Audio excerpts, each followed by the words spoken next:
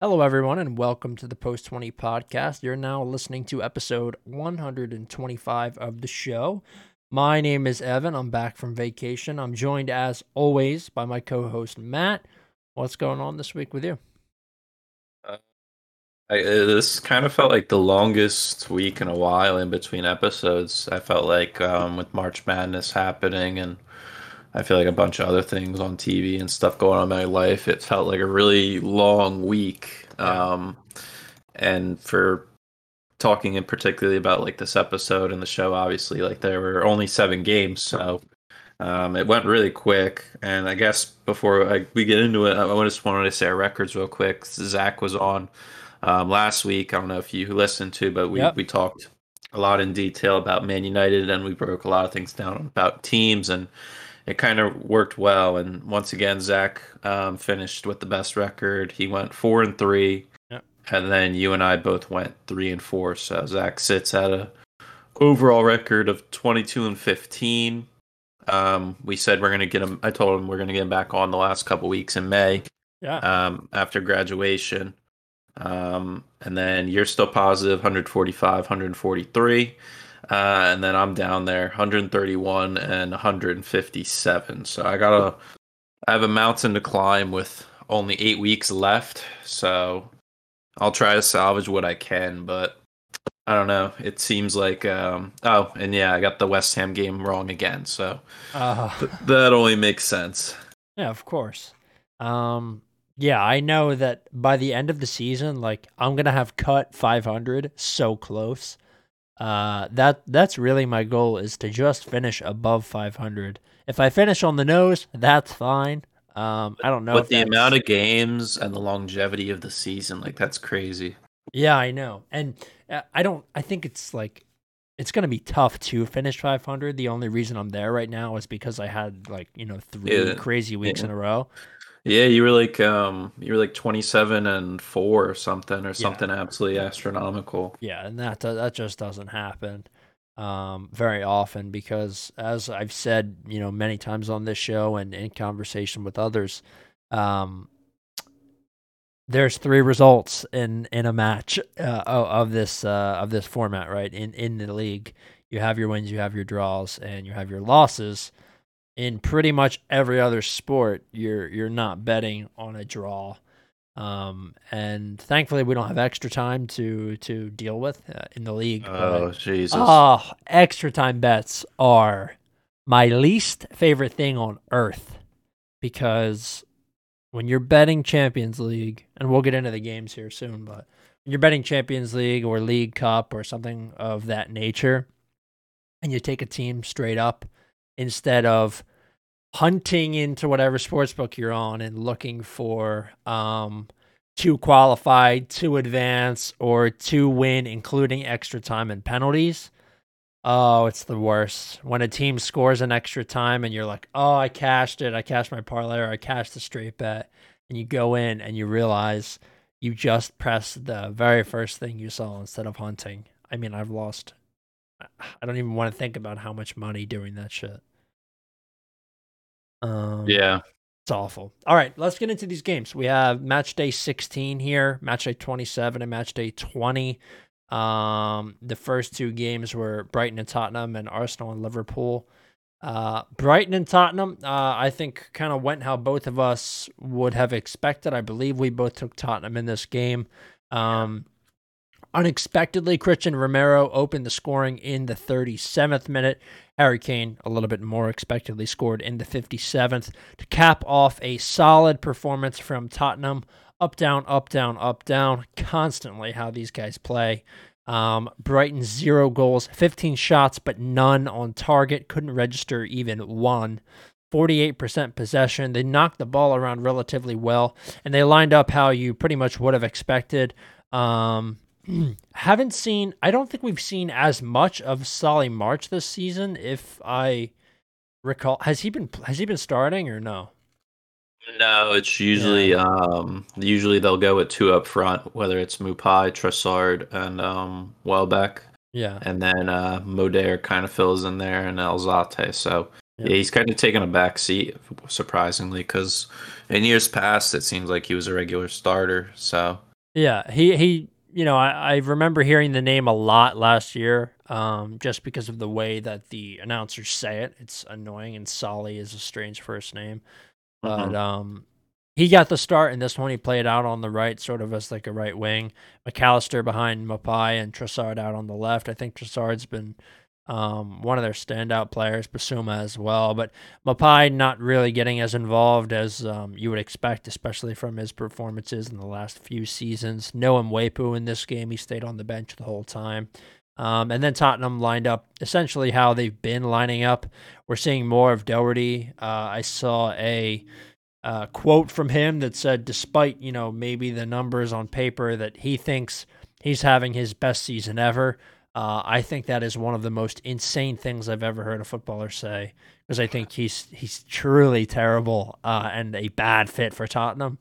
But one of the defenders, Christian Romero, getting on the board here. He's been his name's been in the newspapers. He got involved in a taunting incident the last fixture as well. So Kane and Romero getting goals here.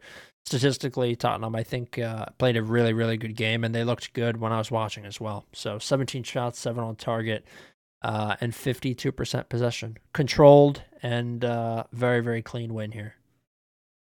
Yeah, like you said, it was a normal Tottenham game Yep. for them. This Brighton side, I think it's more on Brighton being really bad. They're right there when it comes to the last 6 games in their form. Just like Norwich, they've lost all 6. But worse than Norwich, they only scored 1 goal in their last 6 games. So I mean, and they're giving up 13. So I mean, obviously the attack is the main problem because even against the top tier teams, they are battling in the possession category pretty steadily with all those top teams. We saw it with Arsenal; they dominated the ball well. Liverpool, same. They had more possession than Liverpool, which is something that doesn't happen a lot.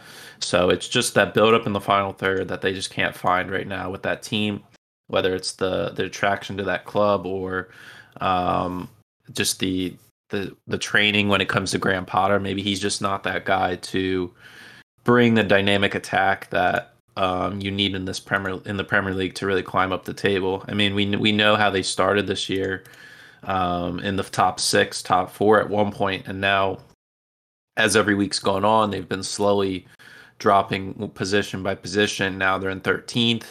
They're not going to get relegated, but you never know really in the Premier League with every game's a battle. And Zach and I last week, we went game by game because I brought up that stat I told you um, probably towards the mid season mark that they've never gotten more than 9 wins in a Premier League campaign, and we went week by week, and he gave them 3 wins. So we're right there. It's on the bubble, but.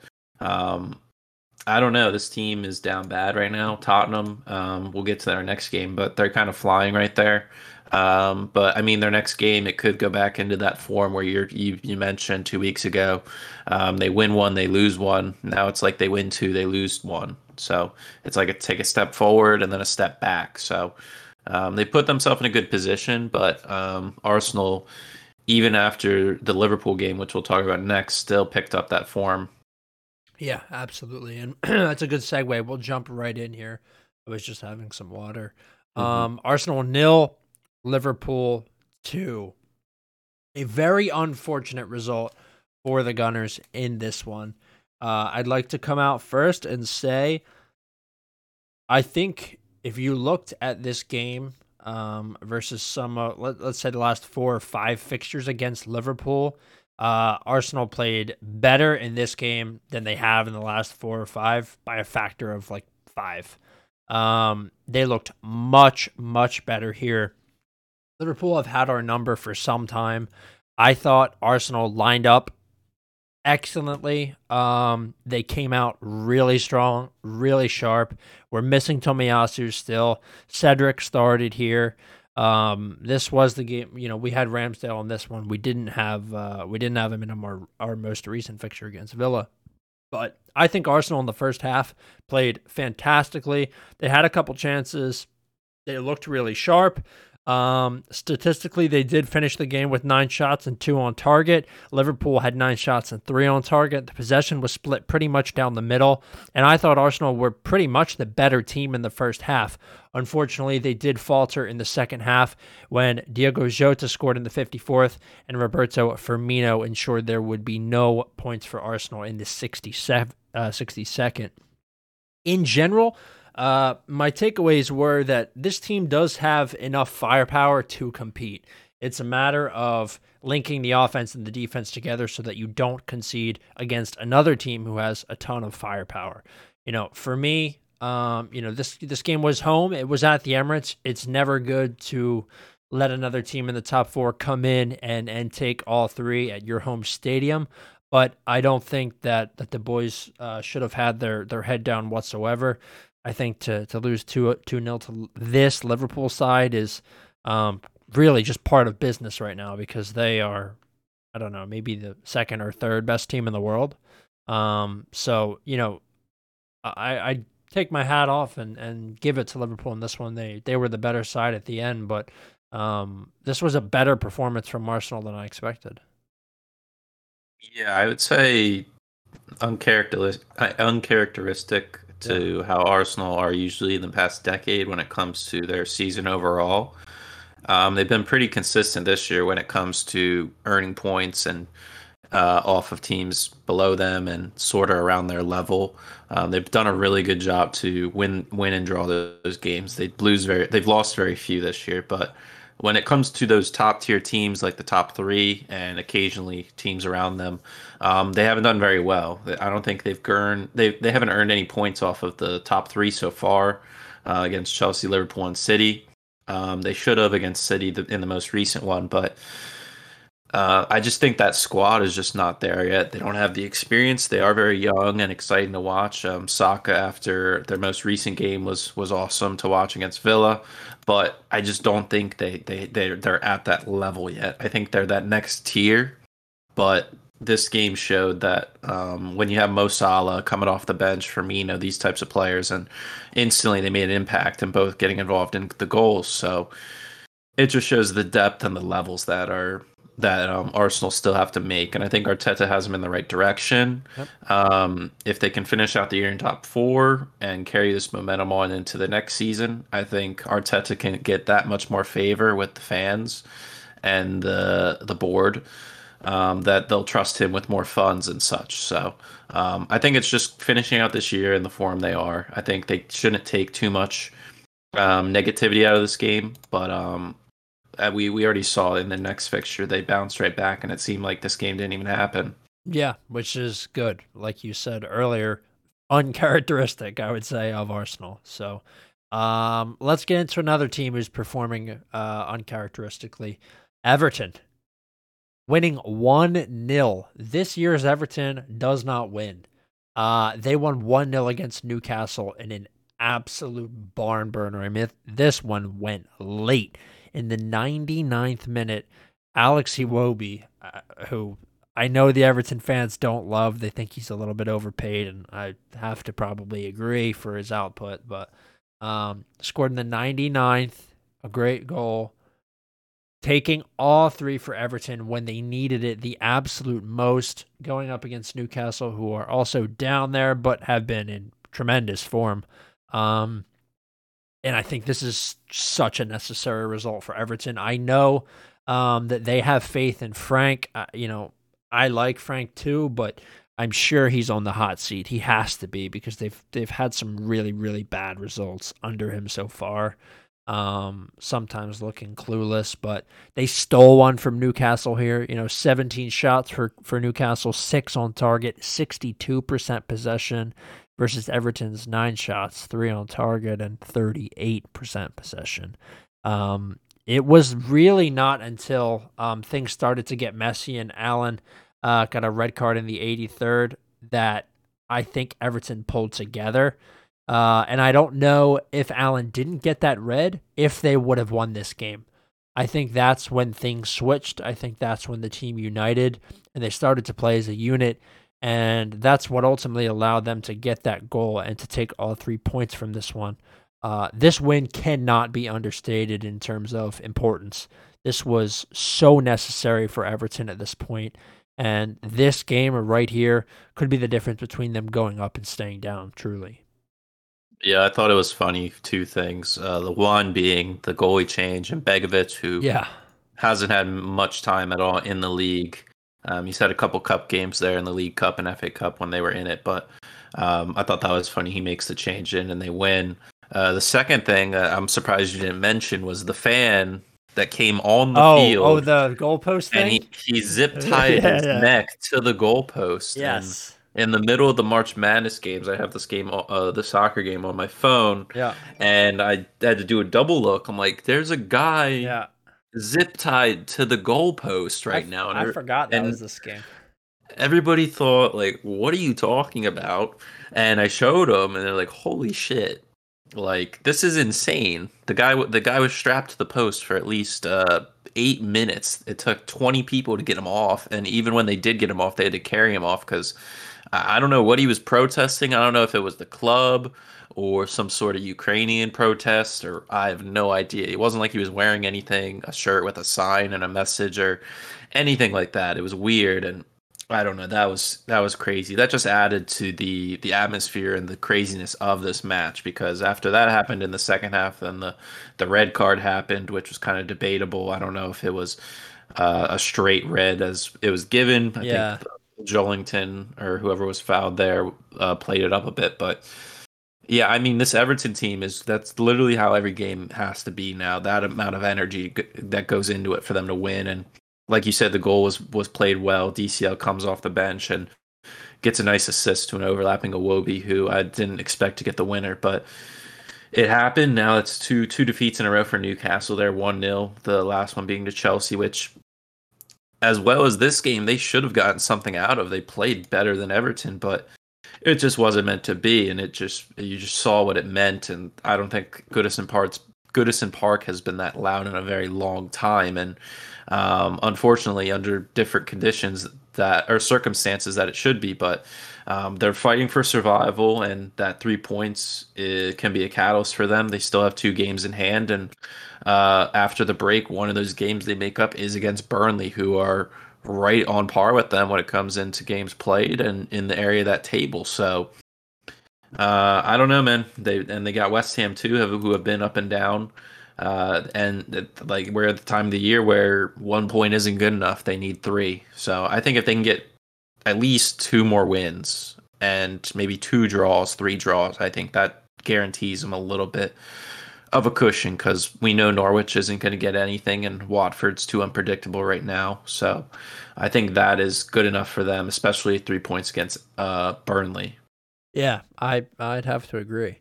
All right, let's move on. We have this one was electric. I'm not sure if you watched Jesus. it or not, but Yeah, yeah. it was an absolute scorcher. Wolves versus Leeds United, ending in a unbelievable victory for Leeds.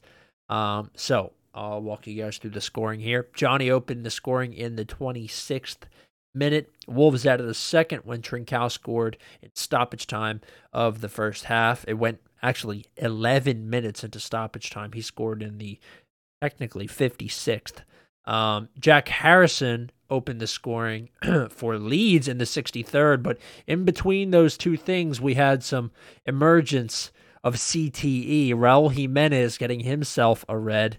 He's not going to play next week, so we're not going to be able to see him score after we slander him, but Yeah. he got his second yellow and was sent off in the 53rd. They had to move things around after that, Wolves, and it really opened up the possibility for Leeds to get back into the game. One in the 63rd from Jack Harrison, who has a couple clutch goals this season. One in the 66th from Rodrigo Moreno. And then one, of course, the one that really mattered, in the 91st by Luke Ayling. And this was an absolutely electric match. This is the Leeds that I like to watch. I'm fairly certain that I tweeted that.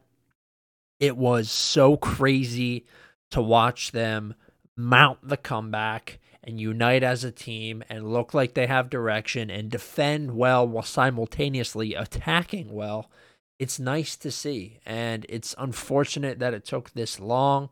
Are they getting the new manager bounce? Yes, probably. We know that that's a phenomenon in the Premier League. It is. It's a thing. But this was a extremely strong and really really powerful effort by Leeds. I think Wolves have been certainly down on their luck. Um, and I know I'm on record saying I was tired of Wolves. I'm still tired of Wolves. So this was great to see, and really good to see an American manager at the helm for a performance of this nature. Yeah, that he's split his results now since being manager. 2 wins, 2 draws. I mean, 2 wins and 2 losses. Excuse me, but both of those wins come in stoppage time in the second half, so that's crazy in itself. But yeah, I mean, if you compare the first half to the second half, it's like two completely different games. Where the first half, Wolves were in control of everything, and it was easy going for them, and it didn't seem like Leeds showed up. And Jimenez again gets a not the smart doesn't make the smartest decision to get a red card, because we saw this in the Man City game where he didn't make the smartest decision and got sent off, and that sealed their fate in losing to City. And the same thing happened here. I won't bash him too much because he is in the Mexico squad for qualifiers this week, and Yeah. Mexico plays US tomorrow at 10 o'clock. So I don't want to say something and then the US lose to a Jimenez goal tomorrow night, because I'll be absolutely pissed. Yep. So I'll just leave it at that with him. But yeah, as soon as that happened, it was a debatable call in itself. Both players were playing the ball. It wasn't like he intentionally wanted to absolutely annihilate Meslier. But yeah, after that, Jack Harrison picked it up. He scored an absolute beaut. And from there on, he pretty much was the driving force for them. Rodrigo bangs it in, and then it was just all in there. Wolves were just packing it in and trying to save a point, but eventually it was just meant to be for Leeds. And you could just see Jesse Marsh didn't want to react too early. He was trying to keep the guys settled. There was scuffling between the two staffs, and he was just wanted everybody to sit down and shut the hell up. And Yep. he was stressed just like everybody else. But yeah, that 3 points means everything, just like the Everton 3 points. So that's two in a row for them. They get an 8 point cushion, which is a lot in this table, but they need to keep up that momentum. They can't just stop there, because I think another 6 points pretty much keeps them safe. So Yep. there are manageable games in for them. They don't have the craziest of schedules like a couple other teams below them, but yeah, in the right direction. This is one of those games last year where it helps them stay in the mid table, and um, we've seen throughout the year where they've conceded 3-4 goals and they just don't have the attack, or they haven't gotten those clinical chances to match up. And this was one of those games where it was basically like last year's team, where they do concede goals, but they have that firepower to match up and eventually get the edge on them. So yeah, probably right on there, maybe just a little bit crazier than the Everton game. It's up for debate, but yeah, two great games from this week's slate. Absolutely. Okay, let's move on. We had. Oh, I think Aston Villa Arsenal is actually technically the next game. Yep. Um, so Arsenal winning 1-0 behind a Bukayo Saka kind of bounce around kick out goal that was a great finish, but I'd say maybe we got a little bit lucky on. He scored that goal in the 30th minute, but there were plenty of chances for Arsenal to really lay it on thick and fast here, especially in that first half. They did not do so. They struggled to convert. There was a chance early on where Martinez actually managed to save a sort of own goal looking situation. I think that was Tyrone Mings that almost knocked it in with his knee. But Yeah. Villa struggled to get off the starting block here. They just weren't attacking very well until to the end. When when Leno had to really only make one save, which he did. So congratulations to Bernd. Thank you for filling in. But yeah, I mean Villa just really they never got going here. They let Arsenal control the pace of the game. Possession, I thought in this game was actually kind of funny because Arsenal really controlled pretty much the entire game until the last 20 minutes. But Yep. if you looked at the way that possession shook out, Villa had 47% of the ball, which is strange. Sometimes you look at a game and feel like there's no way that's right, but that is how it panned out. But I thought Arsenal were a much, much better team here. I know that Ashley Young made some comments after the game because this young Arsenal team went over and thanked the traveling fans, gave their jerseys away, and Ashley Young said, why are they acting like they won the league? I don't know. I didn't have a problem with it, but I guess I can see where he's coming from. On the other hand, I feel like I'd probably be upset if Bukayo Saka cooked me for 75 minutes. It would probably frustrate me to be playing at however the fuck old he is. He has to be almost 40, right?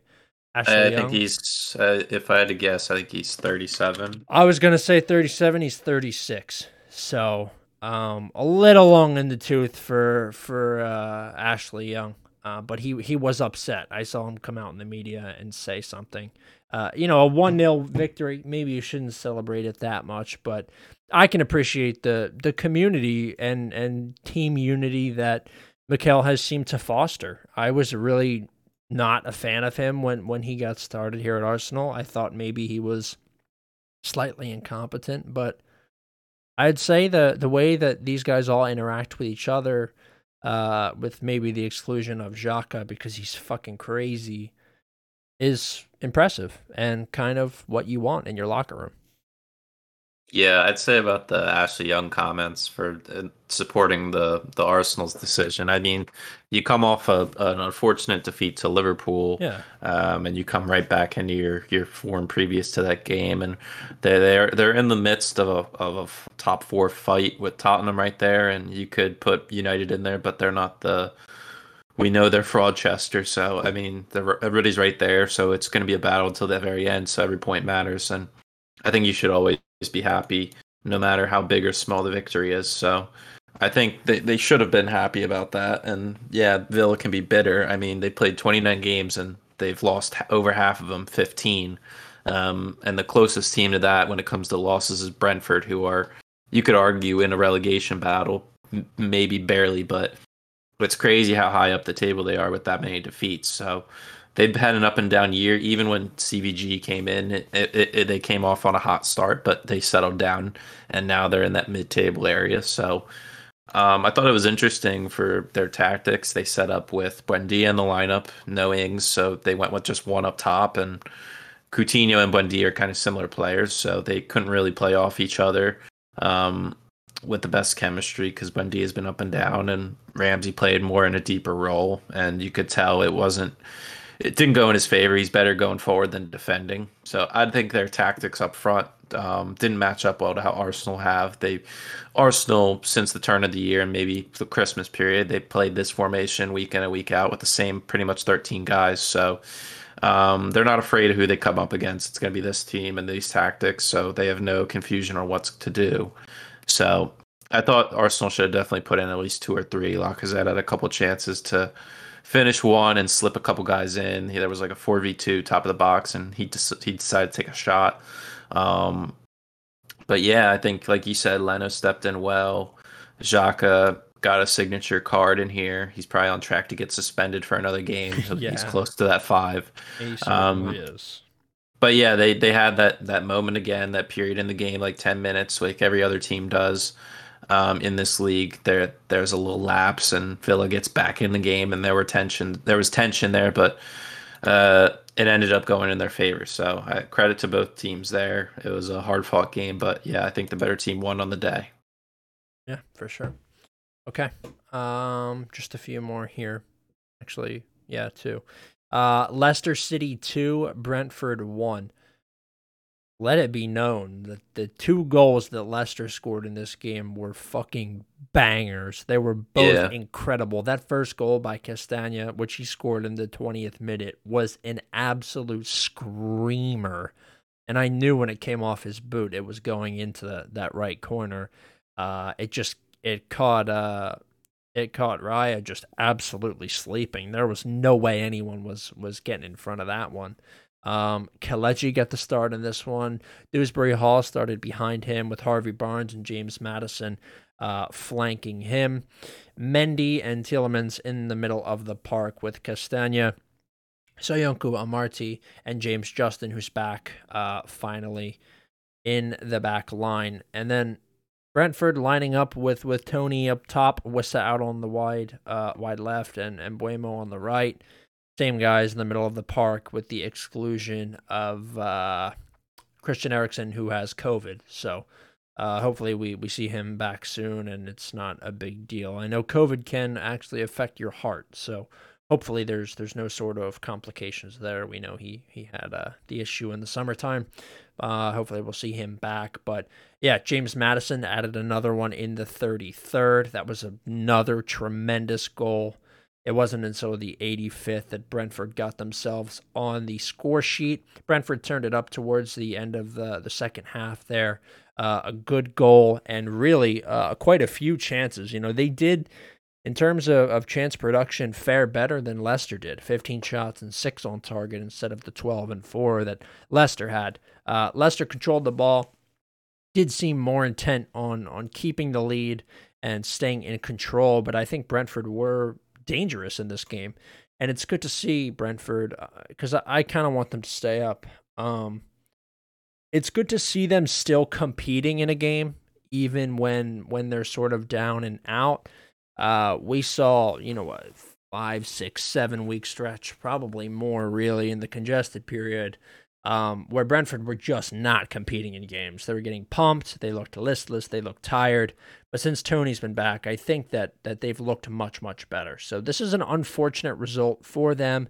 They're going to be safe, I think, this season. But Leicester needed a confidence boost, and I think this is one of those games. Yeah, there was an 8-game period where they only earned 1 point. So yeah, there's been times where there's long stretches of negative results, and I think like the last game with Villa, there was a period, 10, 15 minutes, where they got back into it. The possession started going their way. Leicester were making a lot of defensive miscues, particularly with the Marti, with the playing out of the back. James Justin is still working back his fitness. This is the first time we've seen Castagna back in a while. Johnny Evans came off the bench. He's had a long time injury with a hamstring, so they're slowly getting back to 100%. I thought this game could end at least 4-1 towards Leicester. Yeah. I think fortunate for them, they had those 2 bangers in the first half, which helped momentum and confidence going into halftime. But Iheanacho's speed was a problem for the back line with Brentford. He got in a pair of times, and unfortunate for him, he couldn't chip the goalie properly. It was off to the side, and Barnes had one on a free kick late on. So I think Brentford were fortunate for their goal difference not to get worse. Come the last week, that could be a factor in who gets relegated, who stays up. But yeah, Leicester saved it in the end. Schmeichel played standing on his head, probably man of the match for them. Yeah. After the 90. But yeah, I mean, I think this is a great win for Leicester. They're using these games in hand well. They're climbing back up. Their best chance is to finish 9th, because now there's a 10-point gap between Wolves and 8th. And then Aston Villa and Leicester both on 36. So a huge margin there. I don't think anybody's going to be able to make up that ground. I don't think any of these teams can go on a run like Liverpool and City and win maybe 7 straight. Maybe I shouldn't say that, because we saw Newcastle there for a 6-7 week period constantly getting results. So you never know with this league. Besides Norwich, they're going to lose, but I feel I'm always just digging at Norwich. But That's okay. yeah, I mean, I think just an overall good result. We both picked Leicester here, and it showed fairly, and they've been probably one of my top 3 teams this year, picking them. Yeah, I'm 18-9 picking Leicester games, so that's surprising. Wow. But yeah, I think that's good for them. Okay. Alrighty. We have Tottenham versus West Ham up next. Do you watch this game? I'll let you take the lead if you did. I didn't. I watched all right. I watched all the highlights in that. I'll say that Harry Kane was a huge problem that West Ham wasn't ready for. He was a key figure in this result, even though Son got 2 goals, and then he technically got 3. I mean, Zuma's own goal, it was from Son. So I think it was really Harry Kane and that playing style. And I think West Ham matched up formation to formation with Tottenham here, but it just didn't go in their favor. I think throwing Masuaku out there for the first time in probably a couple months, getting a start. Didn't play to their favor. Ben Johnson on the other wing back role. So I think they've been missing Jared Bowen dramatically. Um, in their last six, it's kind of been sporadic: two wins, two draws, and two defeats. And I just don't think there's any familiarity with a couple of these players. So they're right there mid-table if you look in the last 6 weeks in form, scoring 7 and giving up 8. So it's not looking good for them in these closing weeks for their fight for a top 4 position, especially with teams around them having games in hand in Tottenham, United, and Arsenal. So this is definitely a result that um, was they could not they it was worst case scenario for them to lose this game, especially against Tottenham, who it was a 6-pointer in the end. Yeah, absolutely. I thought this was a really, really good result for Tottenham. I did take Tottenham.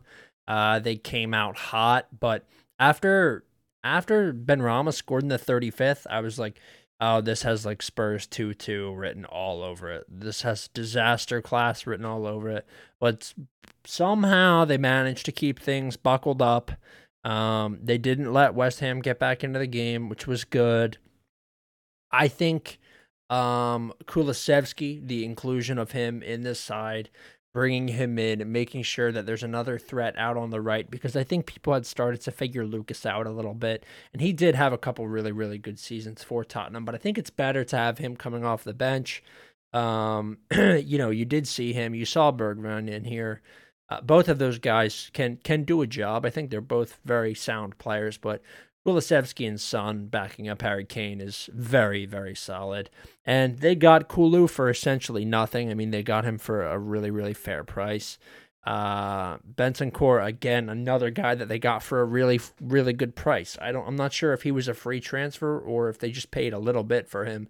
But I know he wasn't expensive. So, getting that business done for a solid price and having these guys as staples in your side now who have improved the stability and attacking prowess of your team. We have to say, thank you to, not we, but Tottenham fans should be thanking Conte. And I think, is Paratici the director of football there now too?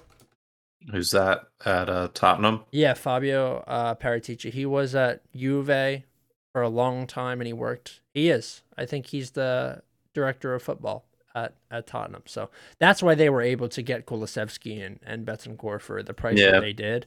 They paid 21 mil for Bentancur, and then they've loaned in Kulusevski for 11 million. Yeah, for a year. So that's a masterclass right there from Conte and Paratici. Really, really good business, and those guys have been standouts for me, absolutely. And Kulu, I would imagine, I think there's an obligation to buy, and I don't know why Tottenham wouldn't buy him. He has been tremendous. His positioning is so, so good. And I think that to learn from, the king of positioning, Harry Kane, being in the right spot at the right time, is going to do nothing but make sure that his development is strong. Is really, really strong. So good performance from Spurs in general here. Unlucky for West Ham, who are really sliding. Antonio has been silent. Declan Rice back in the side here. But he and Souček not having the year that they quite did last year. Kurt Zuma, when he's not abusing cats, is scoring own goals. West Ham are deeply mudded, if you ask me. Yeah, I'd agree there. I guess now that that's all over, you talked about the Champions League at the start. Now that we're in the quarterfinals, are there any matchups that stick out to you of the 4? So let me see. You got Liverpool, Benfica, Man City, Atletico, Villarreal, Bayern, and then Chelsea, Real Madrid. Okay. So I think Chelsea, Real Madrid will obviously be the one that I have my eye on the most. Bayern should be able to do a quick job with Villarreal, although they are a defensively and in terms of the way that they play in the midfield, very strong team. Technically, Villarreal are just impressive, and my boy Unai is actually the manager there. If you guys, I don't know if you guys remember the Unai time period on the pod, but it was dark, dark time. But Chelsea and Real Madrid should be the thing to keep your eye out on. I think it's going to be awesome. I think within the last 10 years, Chelsea have Madrid's number. I looked at some statistics the other day, so I'm expecting that to pan out similarly. We saw the way that Real Madrid played against Barcelona just a few short days ago without Benzema. He is certainly still the talisman player there. He's very necessary. He needs to be on the pitch, or you can't really expect a consistent result out of Madrid. Chelsea, on the other hand, I think have a ton of talent, youth talent, and also guys that you can rely on. And I just think that defensively, they're a much, much stronger team. They're going to be losing some players soon, probably. But Chelsea were just given a £30 million cash injection today, allowed to get a little bit of their cash. I don't think we're going to be worried about the state of Chelsea Football Club for very long. And I think that this UCL tie right here is sort of where they get back on track because they're probably going to have a new owner by the time this game kicks off. Yeah, I would hope so. Last Friday was the deadline to submit offers, and I'm sure there's a multitude of offers in from all around the world. So I don't know when that decision is going to be made, but with Benzema though about the game, I saw a stat. He scored more goals since Ronaldo's left. Comparing the two, like since Ronaldo's left, both of them their total goals. I think Benzema scored like 6 or 7 more goals than Ronaldo since that period he left. What was it, 4 years ago?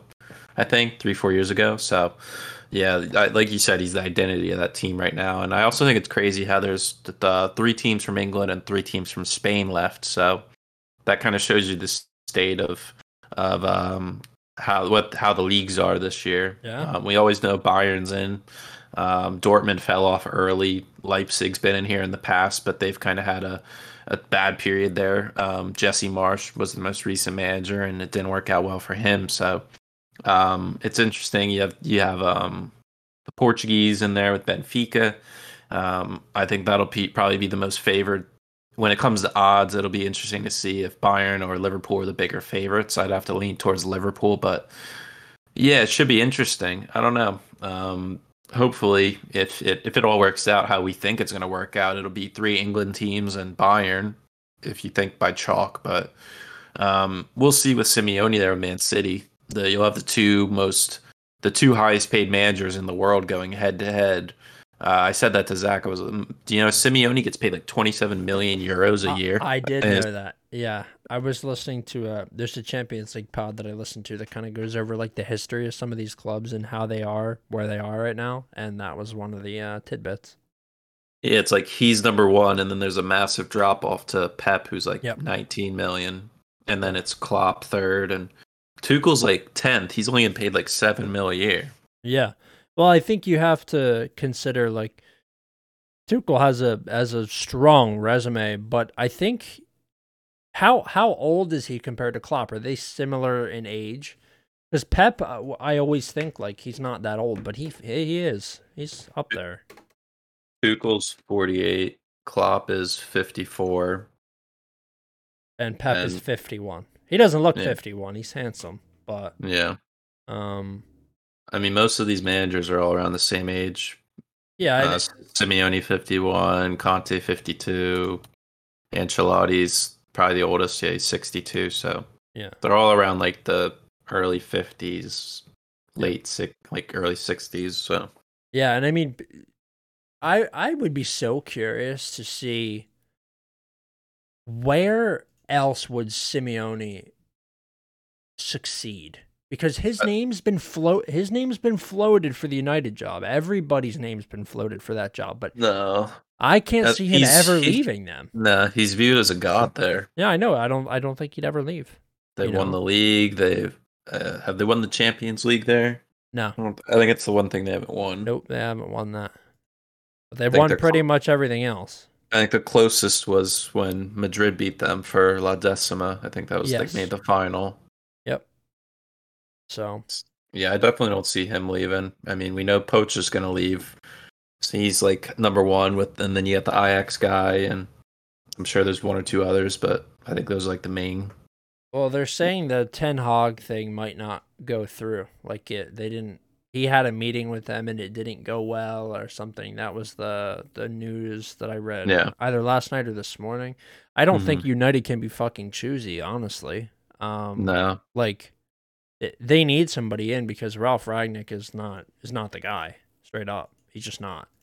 Yeah. And I know that's not the plan, but they need to get somebody in sooner rather than later because I don't think you want to start the season with a brand new manager next year and have to deal with the growing pains or anything of that nature. But yeah, I guess that's sort of all we have for this episode. You're right at about 45 minutes, so this was a shorter episode. Next week we have some international stuff, and then we're gonna give you the previews for match day 31, which is jam packed full of games. That stretches from April 2nd to April 4th. My two teams, Crystal Palace and Arsenal, going up against each other. So it's going to be a tough watch, but there's a couple really good games that weekend. I think we're going to have some good football to watch. Is there anything else you want to add before I close this on out? Yeah, I mentioned earlier when we were talking about Jimenez, U.S. Mexico tomorrow night, 10 o'clock. As of recording this, that's a massive matchup. If we win the game at Azteca, I think that pretty much locks us in. Anything other than that, we're going to be sweating out the last two games. Panama and Costa Rica have easy games to close out the qualifiers. There, they both play bottom tier teams tomorrow against Honduras and who does Costa Rica play? El Salvador. So it's going to be stressful to watch these next couple days. The U.S. team, especially with McKennie and Dest not playing and all that chaos, because I don't want to have it's going to turn into a 12-year period where the U.S. doesn't play in a World Cup. So that'll be something I really hope that doesn't happen, because this, like we talk about in the past, like this is a period where the U.S. has a lot of great talent, and we don't want to see it go to waste in the only top tournament to play in the world, unless you consider the Gold Cup and all that up there, but realistically, no. So Yeah. I don't want to see them waste another opportunity, and it'll all come down to Greg. Yeah, I know. I don't want to see that either. And now we have Jesse Marsh managing Leeds, so that sort of takes him out of the running to manage the national team as well. So we'll see. I don't know. I really don't like Greg very much, but we'll have to see how things pan out. And I just would like to see the boys at the World Cup. It's been so long since we've seen it. Okay, that's all from us, guys. My brain stopped working. Make sure you check us out on social media at Post20Pod. Twitter and Instagram are where we are located. You can also find the show and all past recordings of the show on SoundCloud, Spotify, Apple Podcasts, and everywhere else you can find podcasts. We appreciate you listening. Thanks for checking in this week. We'll see you next week. And until then, take care of yourselves and enjoy the weekend.